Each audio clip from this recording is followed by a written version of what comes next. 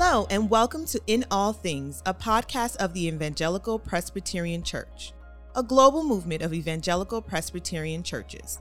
Thank you for joining us. I'm Rachel Joseph. Your host for In All Things is Dean Weavers, Stated Clerk of the EPC. Our prayer is that God uses Dean and his guests to both inform and inspire you about how God is working in and through the EPC. The motto of our family of churches is, in essentials, unity; in non-essentials, liberty; in all things, charity. Now, here's Dean. And thank you, Rachel. It is a delight to be with each of you again this day, and thank you for the gift of your time. We know that there are things you could be doing when you're on the treadmill or driving in your car or however it is that you take in podcasts, but the fact that you've made room to listen in to ours is a gift to us, and we just want you to know how much we appreciate it. So we're glad that you've joined us today. And today marks a day of a special conversation for me personally because of the person who's in the studio with us, but also it marks a shift a little bit in the way in which we're doing the In All Things podcast for the EPC. Up until now, almost all of our podcasts have focused on some of the incredible people God has called to serve the EPC, particularly in the office of the General Assembly. We've talked about world missions, and we've talked about human resources and communication and digital strategies, and we've talked about governance and polity. And so we've had all of these different topics and ways in which the office of the General Assembly serves the EPC. We hope that those have been helpful to you in terms of getting to know the staff and their hearts and the ways in which God is using them to build up the kingdom. We hope that just at least opens the door for you to experience the reality that we exist to serve the church. That's the EPC, Office of the General Assembly, does not exist for itself. It has no desire to become a large entity in and of itself. It exists, a small group exists to serve the presbyteries and to serve our congregations. But this marks a shift in our podcast because today, EPC authors, people who have written things that would be a blessing and a benefit to the church, I get these things mailed to me all the time, where people send me books either in process that they want me to read and comment on or give an affirmation to, or people who've concluded a book that they want me to be aware of or platform for the EPC and a broader audience. I have a whole shelf full of them down in my office. So we're going to start working through some of those books on the shelf, and some of those authors who are our own beloved, we want to invite them in to share how God has led them to write and speak and share those gifts with a larger audience that maybe hasn't had the benefit of being blessed by them before. So I can't think of a better person to start that off with today than my favorite author. And I say he's my favorite author not just because he's one of my BFFs. I absolutely love this man with all of my heart, soul, mind, and strength. I love his family. I particularly love his dogs, and his dogs particularly love me. So we have this great relationship. But I say it because I think of a phrase by Sarah Groves in one of her albums called Add to the Beauty. And she has a line that says this: "This is grace, an invitation to be beautiful." I've been reflecting more on beauty and how God reveals himself and forms and shapes us according to himself, and that perhaps we don't think about beauty the way we ought to. We if we pay attention to it at all, it's usually very corrupted and very distorted. But this person that you're going to hear from today, in my life, he's added to the beauty by the way he speaks, by the way he writes, by his personhood. So I'm delighted to have in the studio today my good friend Gerrit Dawson. Dr. Gerrit Dawson is the senior pastor of the First Presbyterian Church of Baton Rouge, Louisiana. He has served in that capacity for 17 plus years. It is one of those sweetheart churches where he loves his people and his people love him. And sometimes it's a little bit gross. When you're there, they just love on each other so much. It's just overwhelming. But it is a beautiful picture of the way a pastor and a congregation can come together in a marriage, really, that is for the purpose of the bride herself, the beautiful bride, the kingdom. I love visiting there. I love sitting under Gerrit's preaching any opportunity I can. And he's written 2 books that I have read and been blessed by, and there's one coming out, sort of, that we're going to talk about in just a minute. So first of all, Gerrit, welcome to In All Things, and we're so grateful to have you here at the EPC Global Command Center. Thanks, Dean. It's wonderful to be here with you, and even to reply to that wonderful introduction that of the many gifts of yours that I admire in terms of leadership and compassion, there's one gift that I realize I'm kind of jealous about, and that's your way with my dogs. My little terrier tries to deceive me that I'm her favorite, but then when I see you, I realize it's not so. And the times that I've stayed at your house, she has actually come in, slept with me in the bed, and has left you behind. I realize that. Yes. So, and it's a beautiful thing. Well, that's another discussion for another day. So, well, let's talk about, you're a pastor of a larger church. Your life is full and busy with family and activities, whether it's sermon preparation or leading a robust staff and caring for this great congregation. And yet somehow you find the time in your schedule to write. The Blessed Life and Raising Adam are the two that I was referring to earlier.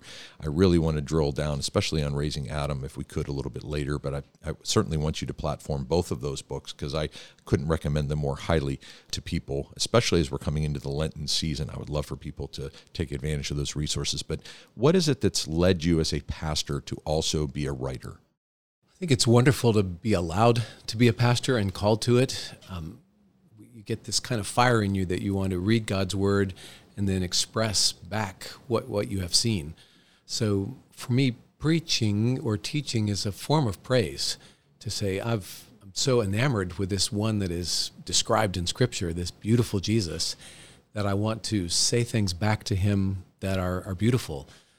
And then there's this sense of, and I really want to share it with people. It's not meant to be kept to myself.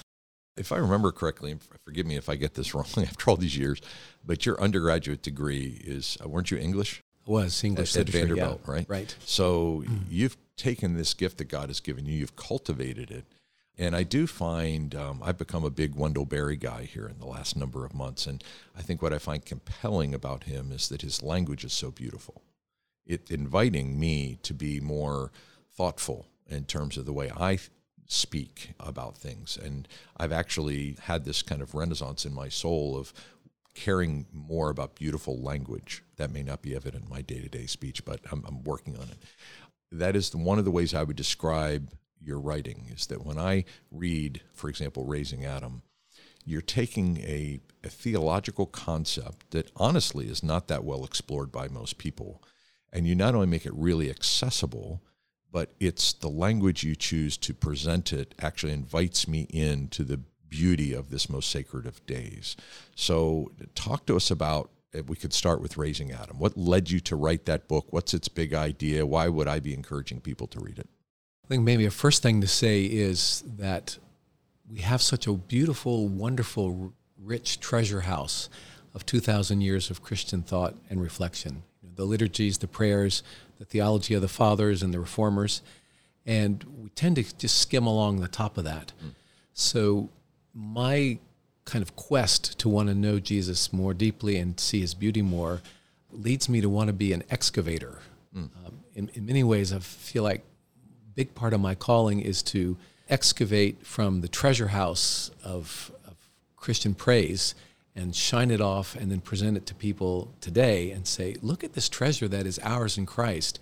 It's so much more than we normally think about who Jesus is and what he is. So you did actually excavate something, like you excavated Holy Saturday. I mean, and honestly, I think most people, if they're honest, Holy Week is Monday, Thursday, Good Friday, and Easter Sunday or Resurrection Sunday. People skip right over Saturday.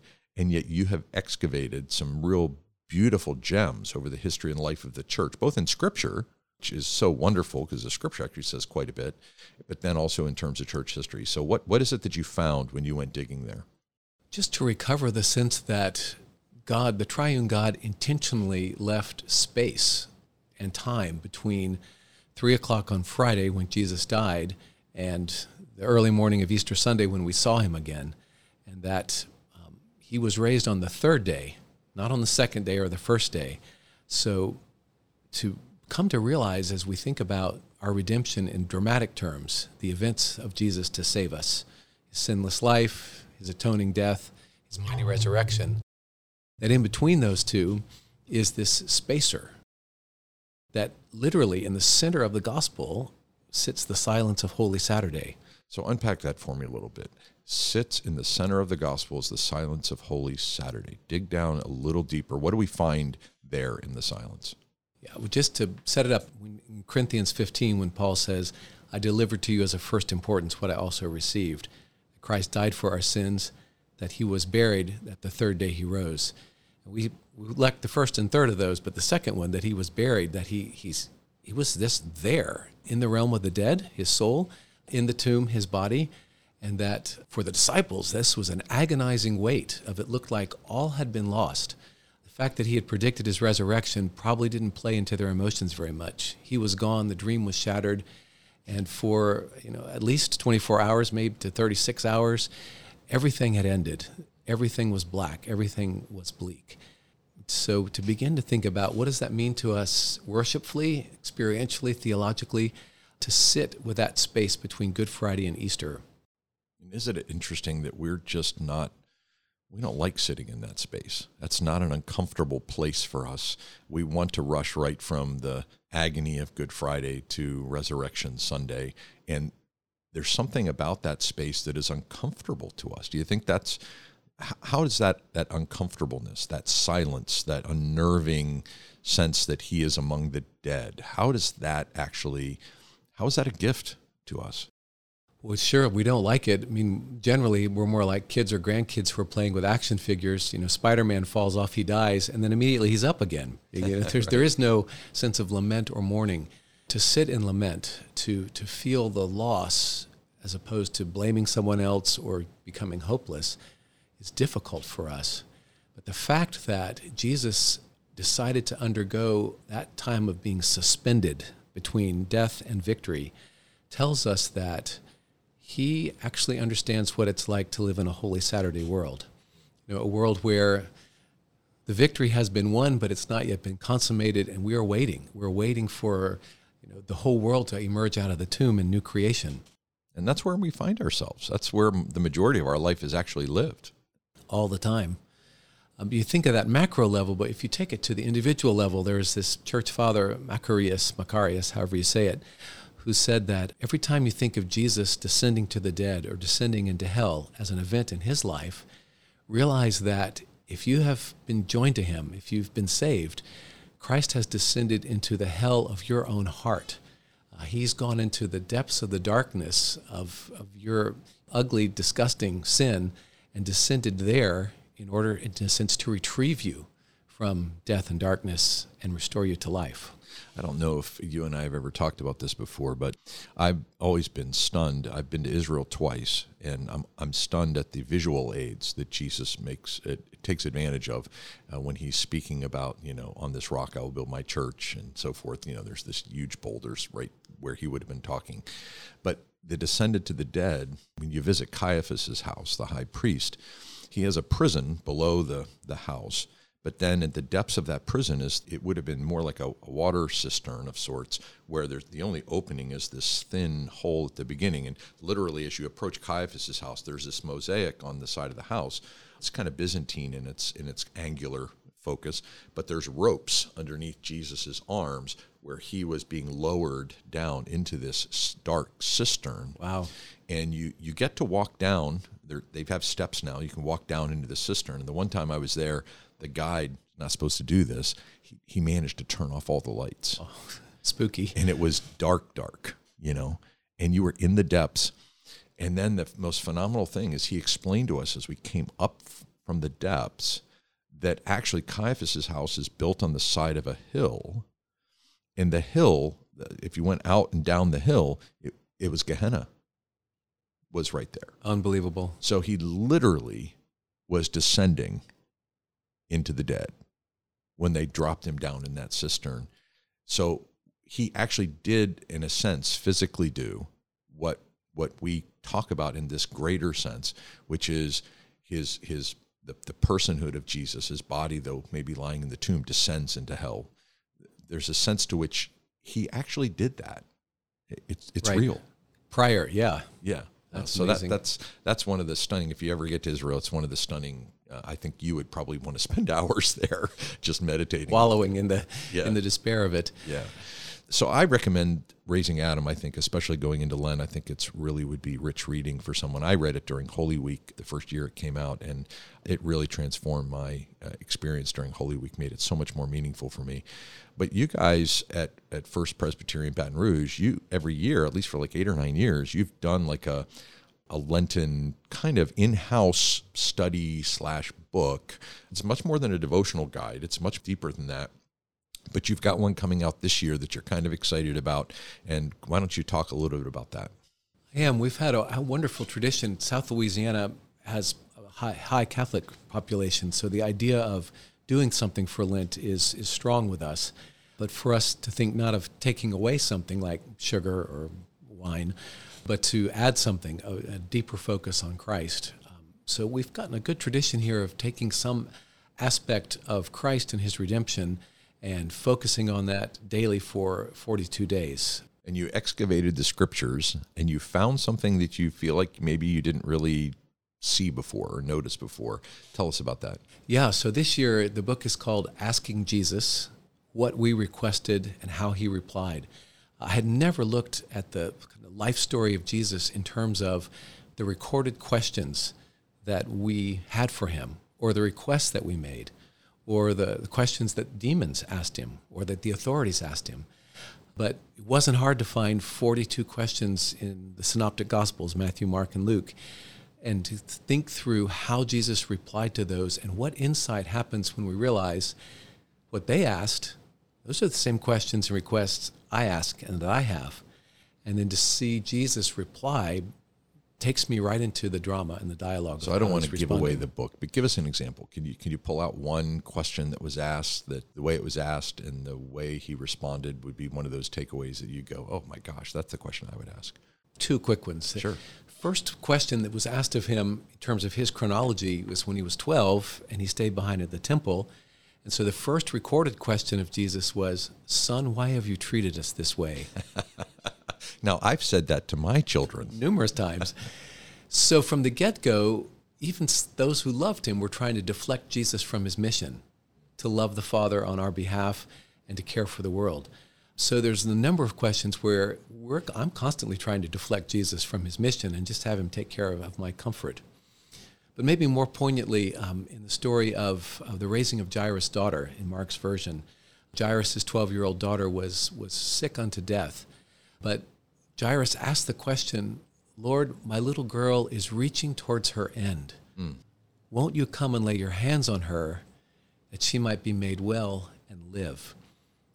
And of course, that was a question about a physical illness, but for any of us who worry and struggle over our own children, the sense of saying, I see a child that's reaching towards deathliness, towards despair, towards an end. But if your hands were just upon her or upon him to make her well, then she could live. She could step back out into life. And so a question like that for Jesus from a concerned father had all kinds of resonance for me and I think for all of us. Yeah, those are prayers we would pray for our children, right? When we see our children making choices that are destructive choices that actually are taking them further away from the life that is truly life, and you say, oh my gosh, they're reaching toward their end. What a beautiful way of describing that, and then to pray that prayer that they would be restored. It's just lovely. So do you have any counsel you might give to those who are listening in? Maybe we could give somebody something to think about so that Lent is more purposeful and meaningful this year. I would say to commit ourselves to pursuing Jesus as he's revealed in the Gospels in a more intentional way each day of Lent. You can go to our website and sign up to receive the daily readings by email every day. That's free. What's the website address? Do you remember? So the First Presbyterian Church of Baton Rouge, it's FPCBR.org.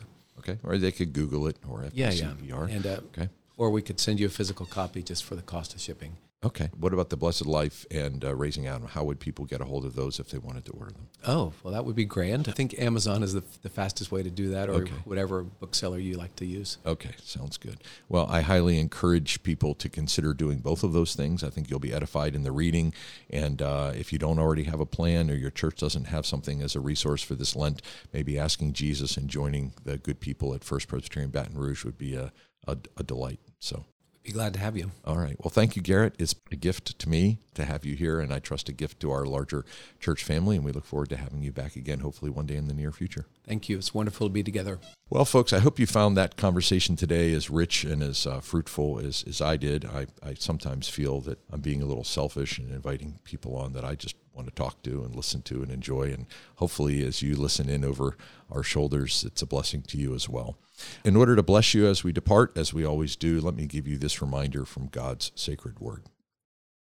The Son is the image of the invisible God, the firstborn over all creation. For in him all things were created. Things in heaven, things on earth, visible and invisible, whether thrones or powers or rulers or authorities. All things have been created through him and for him.